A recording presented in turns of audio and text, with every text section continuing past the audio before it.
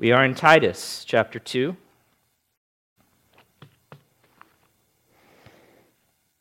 I want to encourage you, if you haven't already, to open your Bible, your copy of God's Word, to that section. We're looking at verses 1 through 10. This is part 4. There will be more parts. So we've covered some already, and I've said a lot. We've covered some. We haven't covered a lot. I've said a lot. So I would encourage you to go back. If you've missed anything, maybe catch up. This section of Titus was written in order to instruct the Christians in Crete, and us by extension, as God providentially would include it in the canon of Scripture or make it Scripture. But it was written in order to instruct the Christians in Crete concerning the behavior that goes with or agrees with the gospel that they had believed, so that their lives, these Christians in Crete, their day-to-day conduct would display to the world the true beauty, power, and joy that the gospel really is. On the flip side, the negative side, so that their lives wouldn't contradict that gospel or discredit it in some way, because they were not living consistently with it or in light of it.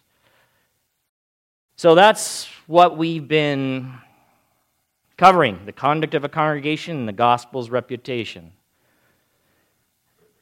Now, in that, we have been focused a great deal on conduct or behavior, specifically of Christians, right? That's what we've been covering. We'll keep covering that for a few more Sundays, certainly. And I thought it's always good, probably, when we do that, when we're heavily concentrated on conduct, behavior, that we pause just for a moment, or I pause and give you a warning. The warning is this: we shouldn't hear all of this information about conduct and behavior and think of works-based salvation. And hopefully we as Christians who know the gospel, truly know the gospel, would not fall into that trap. That certainly could be a trap if you're Catholic or if you grew up Catholic. So maybe you'd be tempted to think that way, but the idea goes like this: if I live a good life, if I behave well, then I will merit salvation with God, or I will earn my way incrementally into the kingdom of God or into heaven. Or I'll look back, if I stack up enough good works or good conduct or good behavior, then at the end God will say, well, it looks like it was enough, and let me in. And that is not true. That is not true. Right, beloved? That is not true. You can't do enough. You're guilty before God. All of us are guilty. We don't enter into the kingdom of heaven in the world to come, in the next life, through what we do. We enter in through trusting in what He did, the Lord Jesus Christ, and who He is. It's only through that. It's His good work.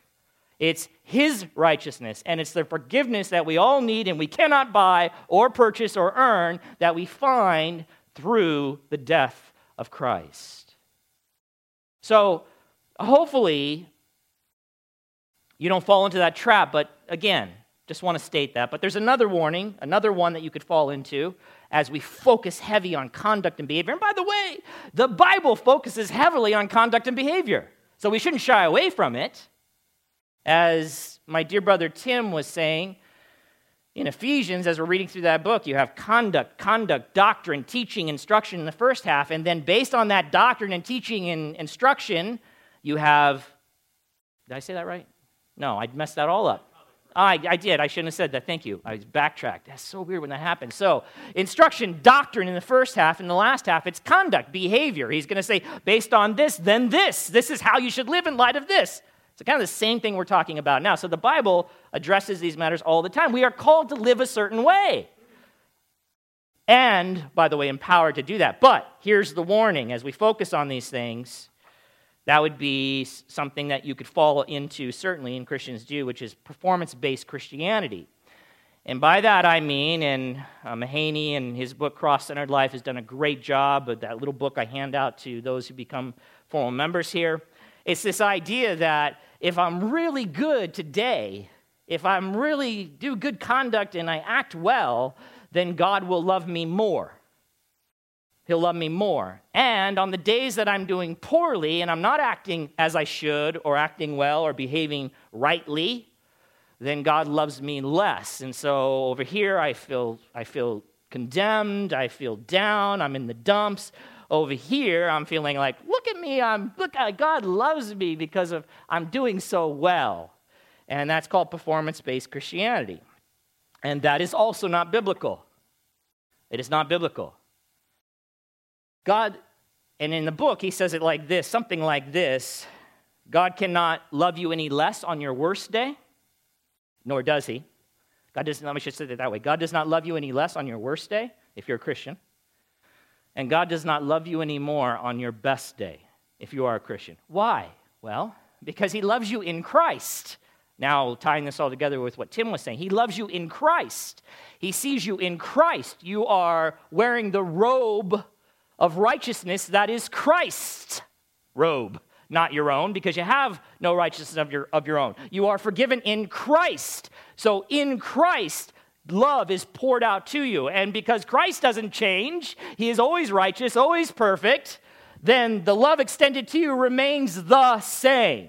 It remains the same.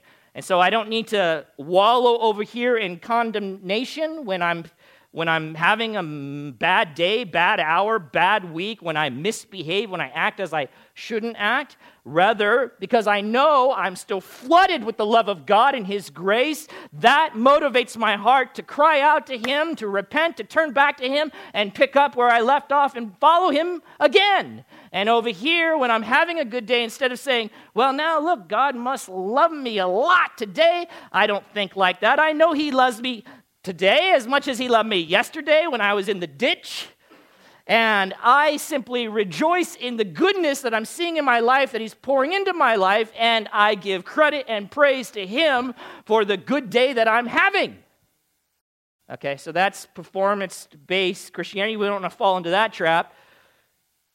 And because we're focused on behavior, we don't want to fall into self-righteousness, the trap of self-righteousness.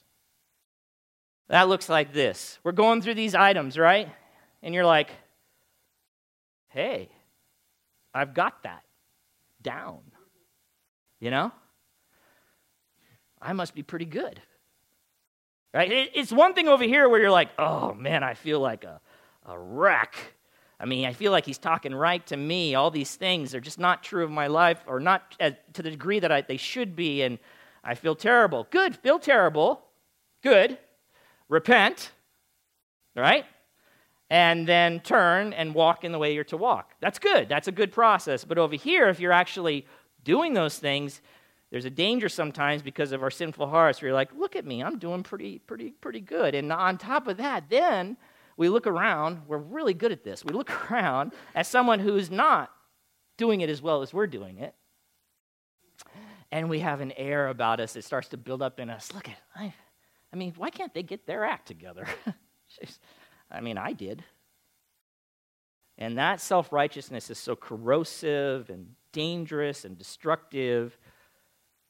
Because you're doing well in an area, you know what? If you're doing well in an area, the only thing you should be doing is praising God. Because if you're really, truly, you're doing well in an area, it's only because he's working out his grace in your life. It's only because of the Holy Spirit that you were given as a gift that's empowering you towards these things, to do these things. It's only because you have the Word of God and you're reading it and taking it in and obeying it and coming under it that you're able, again, a gift from God. It's all from God if you're able to comply with what he's called you to do. It's from him.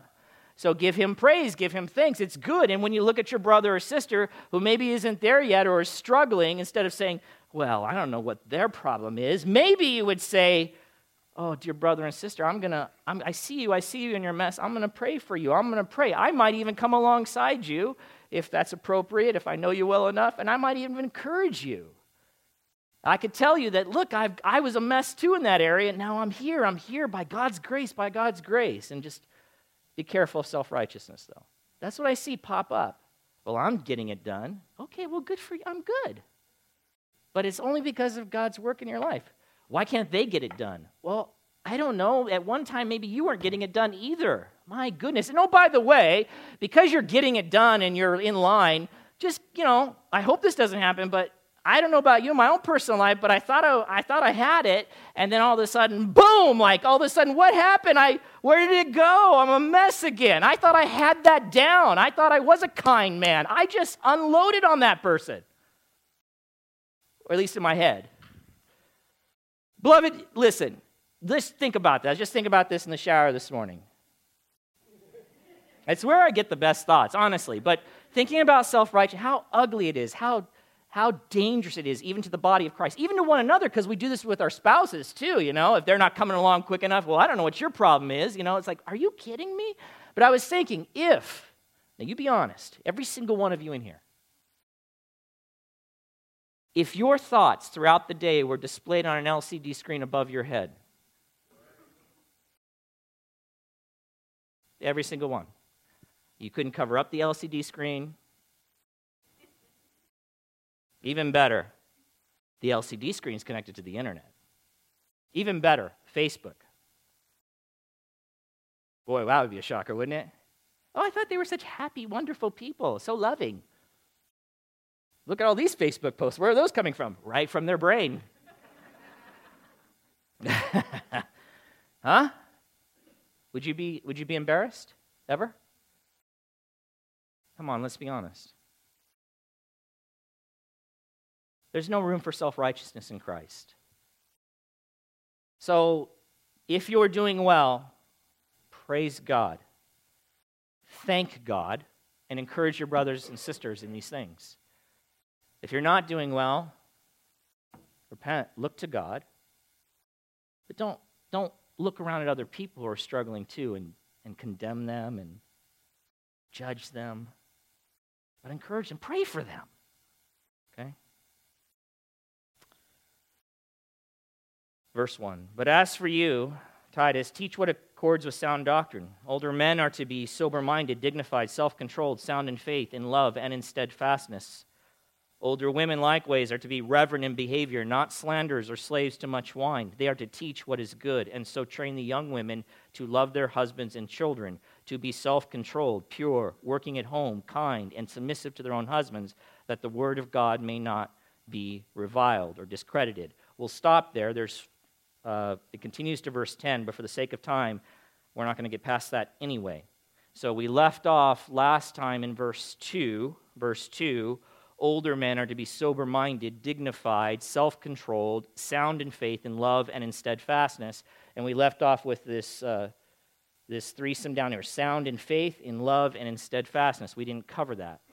So Paul here, in regard to older men, are those that would be the natural leaders of the church, the community, and they were to be mentors and models and examples to the body of Christ-likeness. He says of them, they are to be sound in faith, love, and steadfastness. And the idea is their personal faith and love and steadfastness. So again, the word sound is used. The word sound, Paul used that word in reference to doctrine in verse 1 of chapter 2. And just to remind you, it refers to that which is healthy or whole, or as one person put it, to that which is as it ought to be.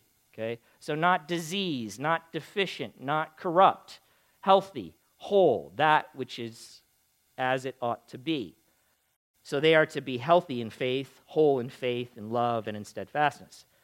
They are to be models, examples to the church of healthy faith, love, and steadfastness. That's the call. That's behavior that goes along with the gospel, agrees with the gospel, is motivated by the gospel. So when you think of sound in their faith,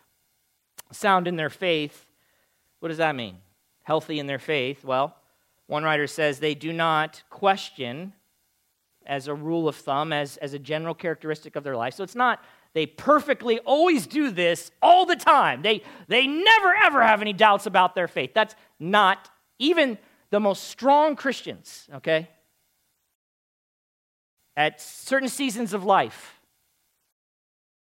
they may not be sound in faith. Okay? When confronted with various circumstances, they may have a dip. So the idea that they would never ever have any doubts, they would never ever question God, they would never ever be even angry at God about something. Are you serious? No. What he's saying is, though, as a general rule of thumb, these people, you look at their lives, they're sound in faith. You can say that about them. They're not unsound, they're not unhealthy. Their faith is as it ought to be. You get me? That's what you should be striving for. That's what the older men are to be as examples to the body. So, they do not question his wisdom. That's what it would mean to be sound in faith, that God's wisdom, or power or love. And they do not lose trust in his goodness and grace, or lose confidence in his divine plan and divine wisdom. These are ideas of what it would be to be sound in faith, not doubting the truth or sufficiency of God's word, or wavering in their divinely assured hope that his sovereign plan will be fulfilled. Sound in faith. Sound in faith. Sound in their love. Sound in their love. They have a healthy love. In regard to what? Love for God. It's healthy. It's as it ought to be. And consequently, a love for God will flow out from that, a love for others, as it ought to be. A love for the body of Christ, a love for brothers and sisters, a love for the lost, a love for one another, a love for husband, a love for wife, a love for children, a love for those that are around you, a proper love, a biblical love. And by the way, how would I know if someone's sound in love? Because it shows up. It shows up. Biblical love shows up. You can see it. Right? It's not just a feeling. Yeah? It's not just a feeling. Certainly, there are feelings attached to biblical love, but biblical love is first and foremost an action, an act. It is, as we defined it before many times, a self-sacrificing, caring commitment that shows itself in seeking the highest good of the one loved. It shows up. It acts. It works. Okay? That's how else would I be able to say that man is sound in faith? If it was just, wow, he's got a lot of loving feelings inside. How would I ever know that, right? He's sound in faith. I see it because I can see his love for God. It shows up because he serves God. He gives his life to God. He follows after God. I know that man's sound in faith because he loves others. He sacrifices for others. He looks out for the other's good. Right? Sound in faith, sound in love, sound in their steadfastness. Another translation is endurance. So sound in their endurance or perseverance. One writer says the word there, sound in their steadfastness, it speaks of staying power over the long run in a Christian's relationship with God and people. God and people. You know what? They don't give up on either. Steadfastness. The Christian who is sound in their steadfastness doesn't give up on God, and he doesn't give up on people. He stays the course. He's not fickle, or she's not fickle. You know, fickle?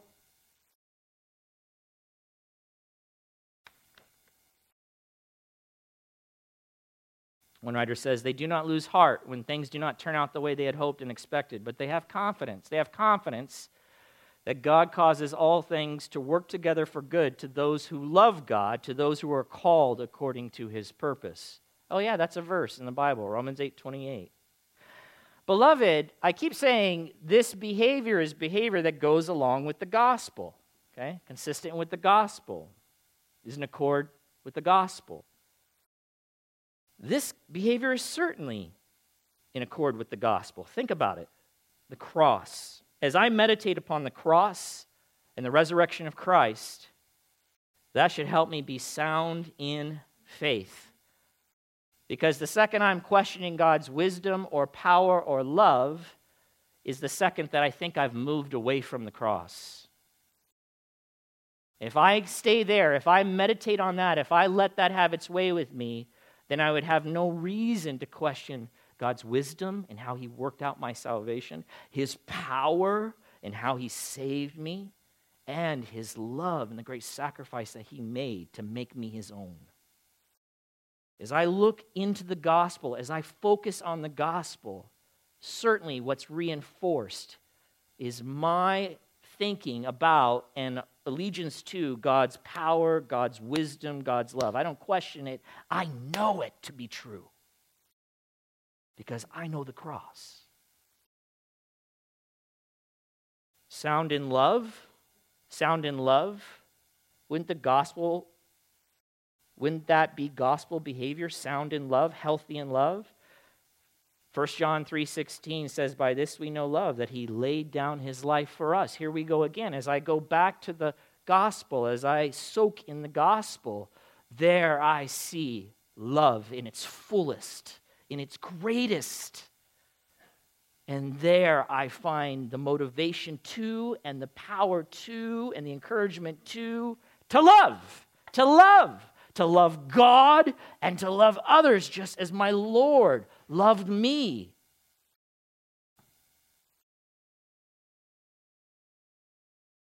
If God so loved us, 1 John 4:11, we ought to love one another.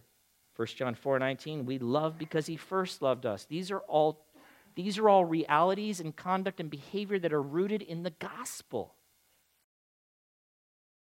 We don't behave as we ought many times because we forget the gospel, or maybe we don't know it as we should, or we let our mind be filled with all kinds of other things than the message of our Lord and Savior Jesus Christ, his life, his words, his work.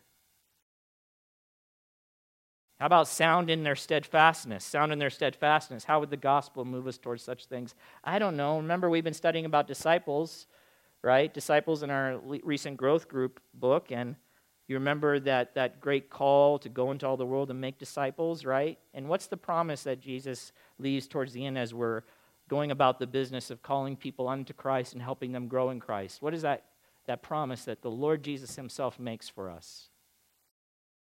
Huh? I'll be with you always unto the very end of the age. I will be with you. I won't leave you. I'll stick with you. The Lord sticks with me. I stick with him then. And I stick with others. He sticks with me. And I find in that the hope and the power to stick. I know that Paul says in Philippians that God will complete this good work that he has begun in me. He sticks. He stays. I'm called to be like my Father in heaven.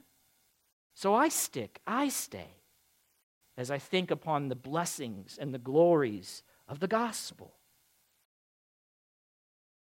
Well, beloved, after addressing the behavior of older men, Paul turns to the older women of the church. That takes us to verse 3. Older women likewise are to be reverent in behavior. Reverent in behavior. Another translation says reverent in the way they live. Another translation just says lead a holy life. Another translation says live in a way that honors God. Those are all good, but I'm going to tell you the translation I love the best because it really captures, I think, the word that's actually there, reverent, in, is the NET. It translates it this way. Older women likewise are to exhibit behavior fitting for those who are holy. Fitting for those who are holy. Literally, behavior that becomes sacred ones. Behavior that becomes sacred ones.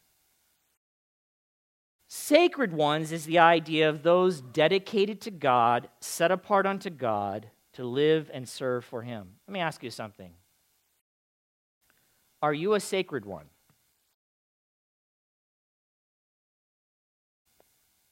Because sometimes maybe I just don't know if we think about ourselves rightly.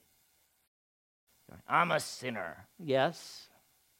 I think sometimes we might spend too much time just on that particular category of us. We are sinners, okay.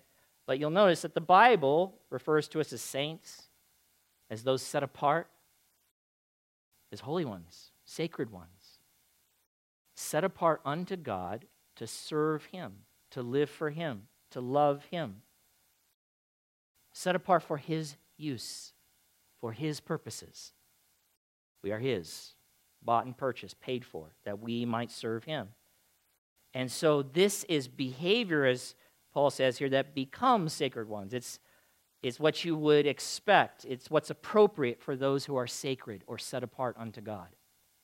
So let me ask again, Christian, are you set apart unto God? Yes, you are. So there is behavior that is fitting for those who have been set apart unto God. That's it. You got to get that. Becoming.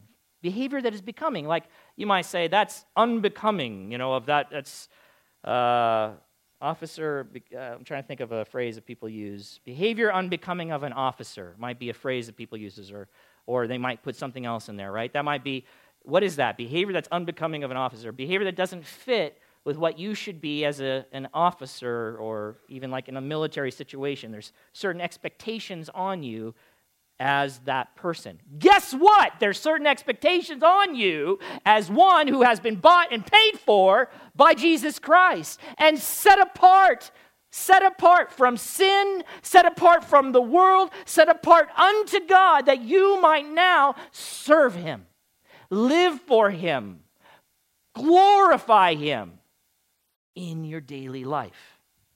And so he says, older women likewise, they are to exhibit behavior fitting for those who are holy, just as older men, just as every Christian is to exhibit that behavior that is becoming of one who is sacred, who belongs to God, who is a child of God. You get it? One writer says, reverent in translates a single Greek word used only here in the New Testament. So it's only here that this word is used. The word has the root meaning of being priest-like. Priest-like. Listen. Just for a second. If you saw a Catholic priest, right? I'm doing this on the fly, so it's dangerous now. I realize that I shouldn't have stepped over here. I'm trying to think. If you saw a Catholic priest, I'm just going to say, I'm going to be real general, very worldly behavior. Huh? You weren't trying to give me ideas? I'll take them. Huh? Oh boy, see, that's where we're going to get in trouble, because then someone's going to throw something out and they'll be like, what? Okay, all right, partying like a rock star. How about that? Will that work? Does that work for you? Will that work? You guys got the imagery? Partying like a rock star, tossing it back. He's got his shirt off. He's up dancing very inappropriately with ladies, right? Would you be shocked? Right, because you're like, wait a minute, that's not fitting for a priest. Yeah, beloved. And there's behavior that we engage in or don't engage in. Right? Either way, if we engage in behavior that's not fitting, and then we don't engage in the behavior that is fitting. It is appropriate. It is right. It should be expected of those who are God's, who have been bought and redeemed and set apart from the tyranny and power of sin. That's the point. And honest, you got to know this, and you got to believe it. And then when you stop believing it, you got to say, that's not right. I got to believe it again. Because your flesh just fights against you 24/7. Maybe you have a flesh that takes vacations. I don't have that. I wish I did. I wish it. Yeah, honestly, I like sleeping. No, I like sleeping because at least I get a break. Except for sometimes dreams. But I've stopped dreaming a long time ago. I very rarely dream, which I'm glad for, because those dreams weren't always very good either. I'm like, man, I can't escape this nonsense. But 24/7 working on you, right? The last thing it wants you to do is submit yourself to the Word of God and walk in holiness and righteousness. The last thing it wants you to do is to believe the truth of the gospel, or stay grounded in it that you might walk as you ought to walk. That's the last thing it wants. It lives in rebellion to God, your fallen flesh. But we are to fight. God has given us the tools. He didn't send us into battle like, good luck, So see what you can do. I hope you're strong. He already knows we're not strong. We're weak and pathetic. So he supplies, and he supplies in abundance. But you have to use the tools. You have to think rightly. You have to believe. You have to repent. The church is a tool. I'm getting way off course. Paul then, because I know you just can't wait. You want me, I know there's so much here. You're like, I want to see what he says about that. And I don't want to let you down. So let's keep moving. Paul then points out to two negative bad behaviors that should not be true of older women. For that, beloved, just get it right. It doesn't mean like, well, I'm not an older woman, so this doesn't apply to me. I've already said that. They're to be the examples, the models, right?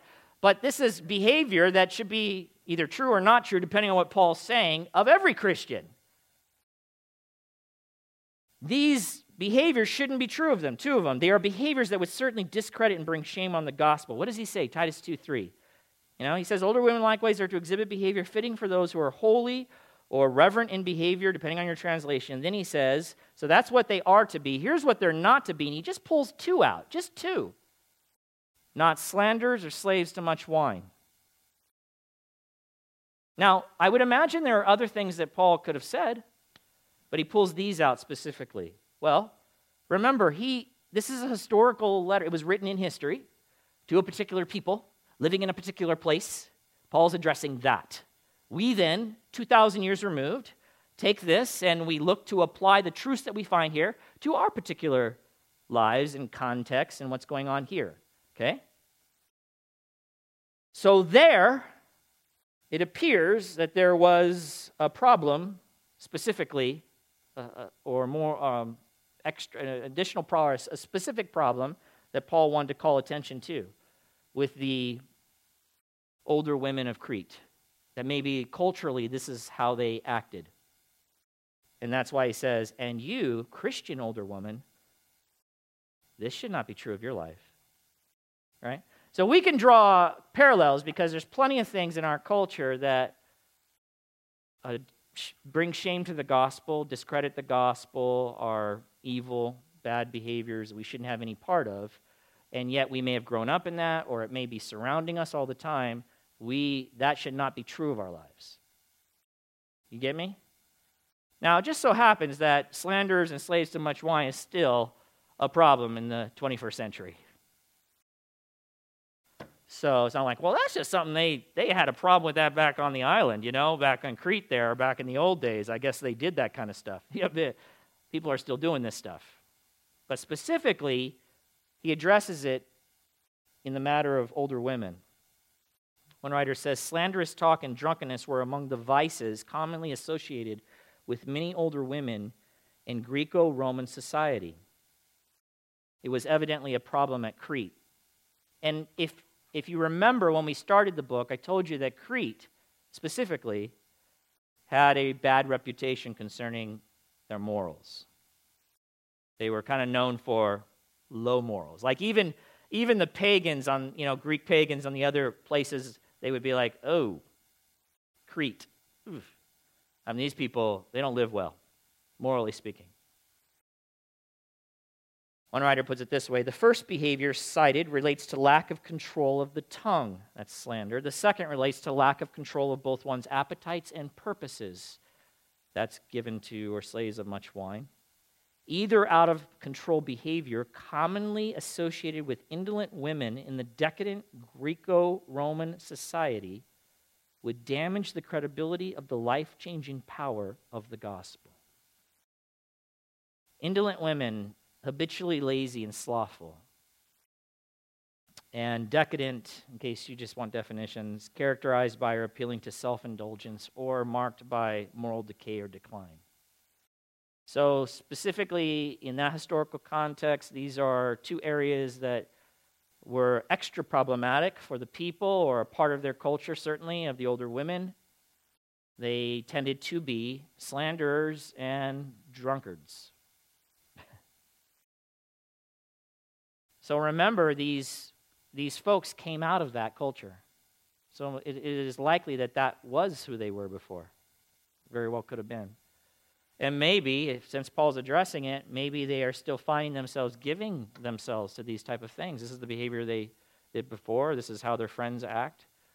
They get together, older women get together, at the Denny's or something like that, and then they would, slander everyone. Yeah, I don't know, but bottom line is this was their behavior. He says, that should not be true of you. That damages the credibility of the gospel, that the gospel actually transforms people out of their culture, the evilness of their culture, that it makes them new, that it causes them to be godly. And that's not godly. Slanderers is the other thing they're not to be. Or the first, going back now to the specific word, slanderers. I like another translation of this, slanderers. It's the NASB. It says, not malicious gossips. Not malicious gossips. That actually is a good translation of the underlying word.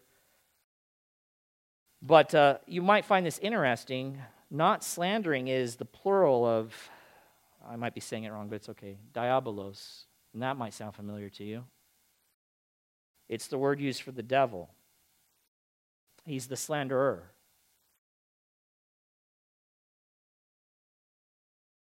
Right?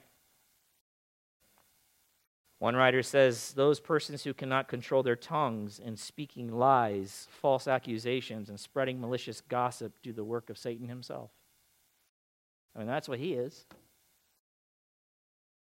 And just, I thought I would mention, when we talk about gossip, this specifically is spreading lies and false truths and looking to do harm with the messages you're giving to one another about other people. And so you're like, well, we're so messed up. We're like, well, listen, this isn't a lie, it's the truth. Yeah, I mean, I'm telling the truth. I wanted to share it with another sister so she could pray for the other sister who has no idea that we're talking about her. Well, here's the thing about gossip, because generally you don't know if it's true. Like, that's what gossip is. It's often not a first-hand account. And so you assume you heard something, and then you tell someone else because they told you it was true, but you assume it's true. You weren't there. You don't know what was going on. And so then you tell someone else. So really, you could be spreading lies anyway. And if that's not enough, we can go other places where gossip itself, whether true or not true, is not to be part of the Christian's dialogue or speech. But just think about that. Speaking lies, false accusations. You do the work of Satan himself. That's his name, slanderer. You think about the directions we're given for speech. Our speech is supposed to edify. Our speech is supposed to build up. Our speech is supposed to encourage. Our speech exhorts, but it exhorts right to the person, not through someone else. And it's always done in love. It's done for the sake of the other person. Love behind the whole thing. So here you go, a bunch of older women out slandering.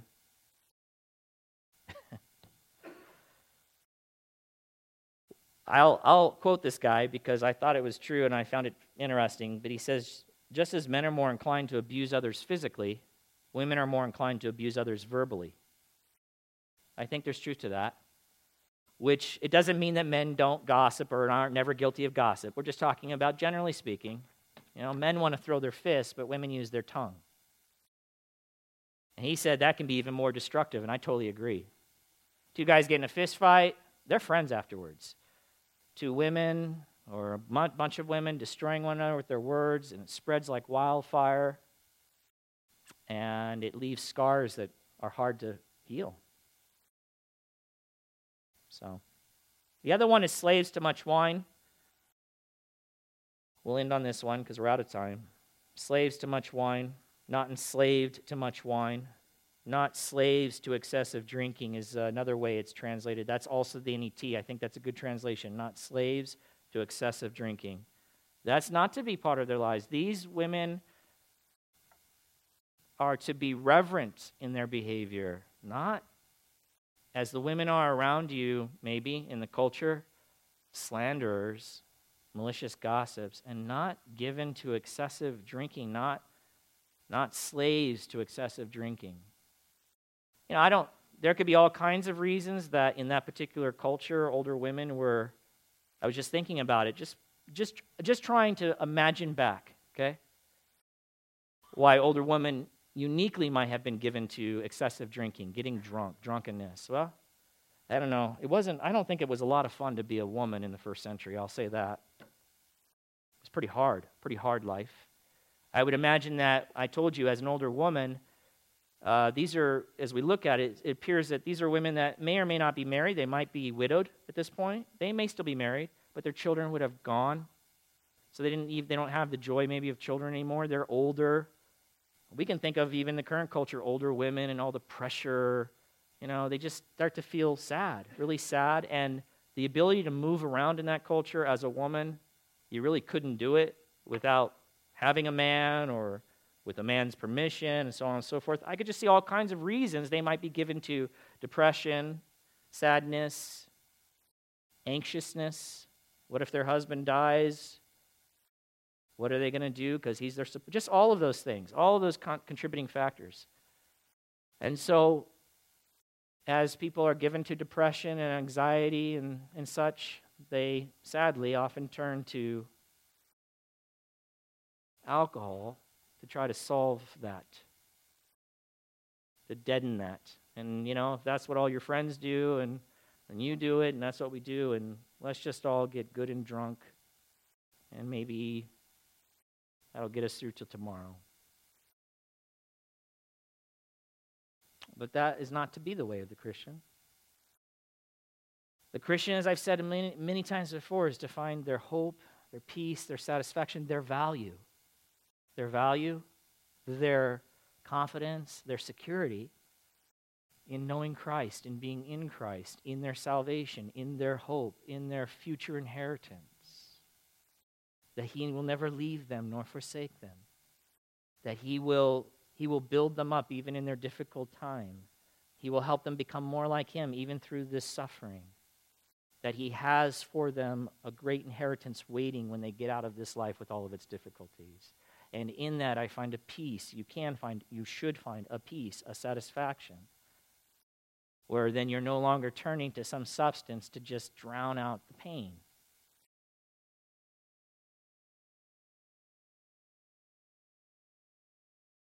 One writer says Paul's inclusion of this item suggests that alcohol may have been an especially troubling problem among Cretan women. It's a problem among people, but maybe it was especially a problem among Cretan women in that time.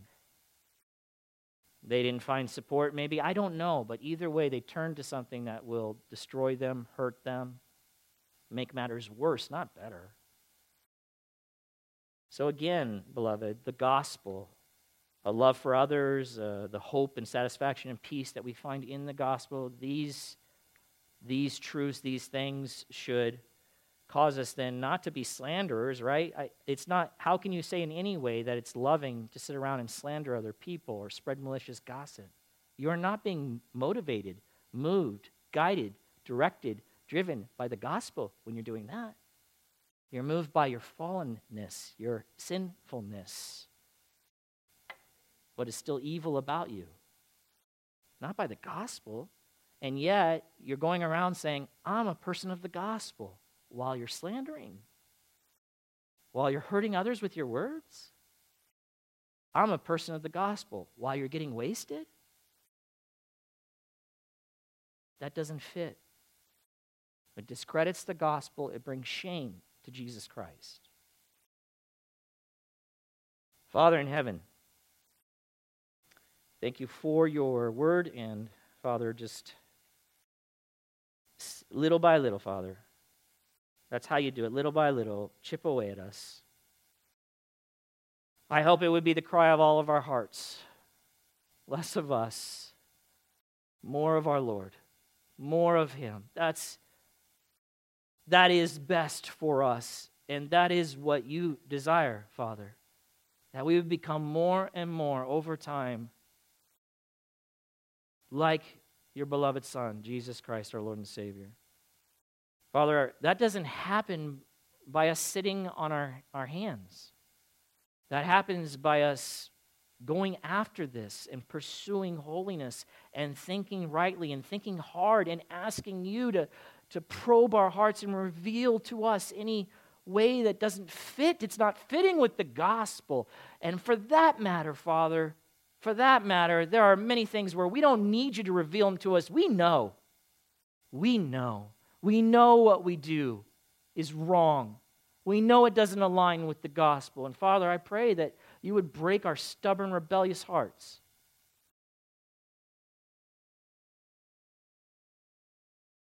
And that you would increase our affections for you and our love for you, so that in that we would long to live as we ought, to live in the way that you desire us to live. It wouldn't be about us anymore. We'd stop being about us. But our lives would be more and more and more about you, about what you want, about what you desire, about what honors you.